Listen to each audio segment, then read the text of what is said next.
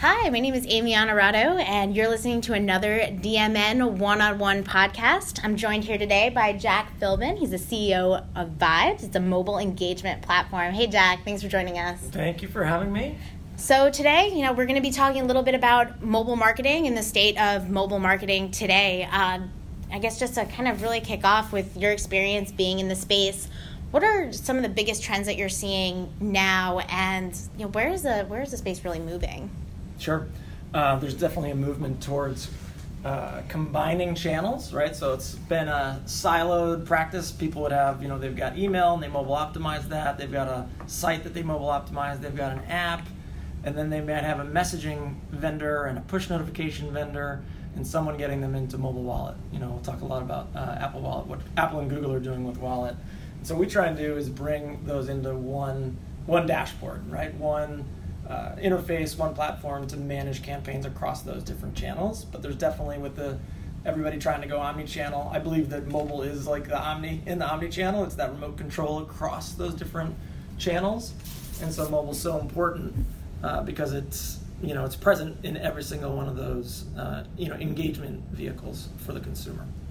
So when you think about mobile, there's so many different ways that people are doing it today. You have engagement through apps, you have people on email, checking their email online, you have social media, you have all of these different ways that people are on their phones engaging. Yep. So can you break down a little bit the relationship that all of these things kind of play for marketers when they're putting together that omni-channel experience? Sure. I'll start with saying I think the job of the CMO and the marketer today is a lot tougher because there's fragmentation, there's more channels, and if you ignore them, that's going to be your own detriment. As the channel that you're ignoring gets more scale.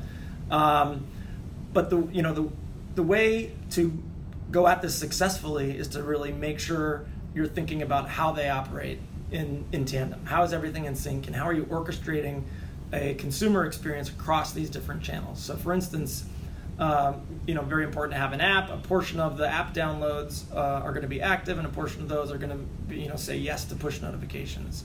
And you want to make sure that you're in sync with your mobile database in terms of SMS and text messaging, so that you're not sending a push and a text that says the same thing, at the same time to the same person, right? Because then you kind of look uncoordinated. And so there's coordinating push and text, and of course, with the emergence of Wallet, you can actually send a notification through the wallet, right? So even if someone doesn't have your app, they might have an offer or a loyalty card in, say, their Apple Wallet, and you can notify them that that the offer has expired and here's a new one, or you've got 48 hours to redeem, and that's another messaging channel. Not to mention the emergence of like Facebook Messenger, and some of our clients were doing experimental chatbots, which has been a buzzword of late. And so there's this whole infinite world of messaging apps and conversational commerce that's going to be really big. I think the time horizon's a little bit farther out for that, though. Yeah, can you elaborate on that a little bit? Because chatbots really are kind of that big buzzword this year. A lot of Facebook Messenger is making a lot of improvements to their interface. A lot of competing companies are starting to really focus on improving their chatbot functionalities. Where do you see that sector moving into the future, and where is it now? Yeah, well, I think it's going to be enormous. Just look at over in China, and you look at WeChat and how WeChat is, Twitter, LinkedIn, it's payments, it's everything combined into one app. Probably, really the thesis behind Facebook, buying WhatsApp. They had to have that global scale and that global presence if people start to do more inside these messaging apps, right? And so, I think the space is going to be huge. It's just convenient for me to have that one-to-one dialogue. There's this insatiable demand for interaction by consumers. They want to have those instant, short back and forth conversations. We've seen it with SMS for years, and it's just taking a different, it's the same format. It's just in a different channel, if you will. So I'm very bullish on the messaging apps, and I think the brands that are going to be most successful are the ones that have been doing mobile messaging, in its pure form, SMS, the longest. The ones that have been cultivating databases and creating conversations on an intimate one-to-one, very personalized level. If you're doing that in SMS, you're at a huge advantage on how you just take that framework and that success and apply that into the messaging app world. That's interesting too, because at that point it's that new evolution out of SMS, which is still even a fairly new technology that people are embracing. So let's take it a step back. Yeah, well, some people think SMS is old, right? They think American Idol and it's like been around forever, but it's actually like the workhorse of the industry. Yeah. Everyone still texts. You read every text you get. You've probably got 100 unread emails in your inbox. So from an effectiveness standpoint, SMS is by far like the most effective. Again, every SMS gets opened, and the people that sign up for your mobile database, they want that mobile relationship. So it's a much more sort of curated list of people who are hand raisers, raising your hands. Very similar to like if I download the app, I'm a loyal, a loyal customer. So it's the same thing with signing up for a mobile database. You can't really like fake a Gmail address, with SMS. You're getting that. And if you want out, you opt out at any time. And so mobile databases, in terms of, they don't have the tonnage that your email list would have, but in terms of ROI and certainly like effectiveness, I think they're actually superior. Let's talk about email for a second, because that was before SMS. That email has been sort of that medium of communication before these mobile technologies really started to come into play. Mm-hmm. Where does email have a role now? Is SMS going to eventually really take over? Are we already there? Where is that going? This goes back to my comment that there's more fragmentation. So it's not like email's bad. You have to have an email strategy, and it's a super huge scale way, and it's very effective for a lot of brands. That said, I think it's 85% of, it depends on the brand and certainly the industry vertical, but 85% of emails are now checked on phones, so it inherently is now a mobile channel. But open rates, Gmail comes out with the promotion tab, and a lot of newsletters, a lot of marketing emails are just not getting read. Like they're going into that promotion tab and they're not seen, in your primary inbox. And so the effectiveness is, is that question. But still a very important part of the overall marketing mix, and I'd say an important part of the strategy. What we're trying to do is actually activate emails, so you can click on something in an email, like an offer or a loyalty card, and put it into your mobile wallet, right? And then it's traveling with you. The wallet is just this incredibly dynamic channel. Apple and Google are investing, billions of dollars, like huge investments. They're building out Apple Pay and obviously Google Pay. But you can store loyalty cards and you can store offers, and it's sort of digitizing. Think about paper coupons have been around for a long time, and you clip a coupon and you keep it in your Ziploc bag for the next time you go to Target. Now that's just conveniently, you can save it for later, in your phone, a digital copy. And the same thing, you're going to see loyalty cards, like brands trying to get you to put it on your keychain and get the physical card in your wallet. That's really going to disappear. It's very expensive to print the physical cards, and now there's like native apps on these phones. You can't delete them. You just put it in your Apple Wallet, and you've got it there, and it's dynamic. You can have a software platform that orchestrates communication with that loyalty card and with that coupon to update it, if it's expired, for example. So pretty powerful.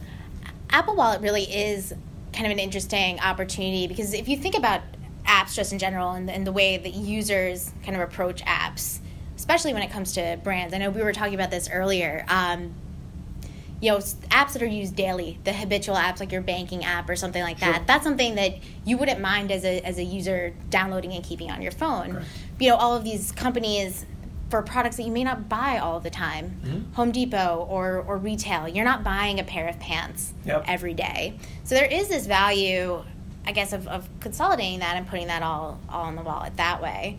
Is that something, can those two things be tied? Like if a retailer wants you to have the app but also on the wallet, is there a way to strike that balance as well? Yeah, actually Starbucks does a wonderful job. If you want the bells and whistles, like the store finder, the stars dropping into your cup, order ahead, all that heavy duty, that heavy lifting, that's going to be done in the app, and your best customers are going to do that. Not everybody's going to download your app, right? It's going to be the top 10-15% of your customers. That percentage is much larger with the Starbucks, the utility you were talking about. But there's always a segment of people that just probably aren't going to download your app, and so they need to be addressed. And so enabling them to put your loyalty card or put your coupons into their wallet is that digital presence. Think of presence in Apple Wallet as like a lightweight app, right? It's an offer with a barcode, and once I scan it, you have redemption data. You know where I added that. Did I click on an email? Did I click on something on Facebook?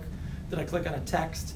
Where was I when I put that in my wallet, and which location? Every barcode's unique, and so which location did I redeem that at? So the wallet brings this powerful last mile that's been missing from mobile marketing for years, right? I started Vibes 20 years ago, and we've done every sort of mobile couponing experiment known to man. And when Apple launched Passbook, almost over 4 years ago, it was like, for me, it was sort of, this is the moment, this is a standard, right? And so we don't have to think about what kind of barcode. Now it's, hey, this is on every iPhone in the world, and think of it just as a container, like literally like the leather, not the plastic. It's not about payments, it's about storing the offer, storing the loyalty card, storing your tickets, right? Boarding passes have been a huge success on Apple. Google just launched that Google I/O that boarding passes will now be accepted in the Google Pay app as well. It's an interesting point that you bring up too about redemption locations. So bringing that back into the way that analytics are going and the ability to target in real time and geolocate and geo-target in that way. Does that translate on the analytics side where you can make those better decisions? Yeah, 100%. About we can see that you're traveling to Boston, or that you're from New York and most of your purchases are here, or you're in Vegas for a week, or wherever you are? Is it easier to track that way? Can you do that through analytics? There's a ton of capabilities. I think that marketers aren't aware of all the technical capabilities right now. And so there's just tons of experimentation happening with Wallet. We've done national programs where millions of people get an offer, in their wallet, and we've adjusted food supply for some of our customers because redemptions are high in certain areas and low in other areas. And you can sort of drill down, via the analytics module in our platform and see store performance, like how are offers redeeming at, these A stores versus, another segment of stores. And then you can start to say, all right, out of the, let's just say 5 million people, we've had 3.5 million redeem. 5 million people have put their offer in their wallet, 3.5 have redeemed. We're going to remind, the other 1.5, right? And again, that's back to what we were talking about earlier. It's a notification. Hey, just a reminder, you wanted this offer, it's in your wallet. It's going to expire in the next 48 hours. And so then it brings it more top of mind. And we've seen incredible lift when we script and have a good cadence and a really good communication. The mobile phone's so personal, every communication has to be perfect. And you just don't want to risk the whole bothering your consumer base, so it has to be useful. Otherwise they'll just, it's like opting out of email or opting out of a text messaging program. You just delete something out of your wallet if you're not having a good experience. Yeah, and at the end of the day, really the goal, I guess, for marketers in that aspect, from downloading an app to opening an email to redeeming a coupon, is really about building loyalty. You're trying to grow your base, you're trying to not only get new customers, but to keep the customers that you have. And the best way to do that is personalize, right? So this is personalization at scale. So it's not one-to-one, across millions of people. Everyone's having that individual experience because it's particular to them. And you can, just think of it as CRM. You're segmenting, your customer base and doing particular offers or particular types of communications, to different segments of your customer base, and that's creating that really sort of individual feeling of I'm getting something that's more interesting to me, right? It's about optimizing response and optimizing the conversation, and so you just the more data you have, the better you can do that, the better experience you provide for your consumers, your customers. Yeah, wonderful. And just because we're right at time, what are you the most excited about kind of moving forward in the industry right now? What are you looking forward to most? Well, I'm definitely a mobile wallet evangelist, right?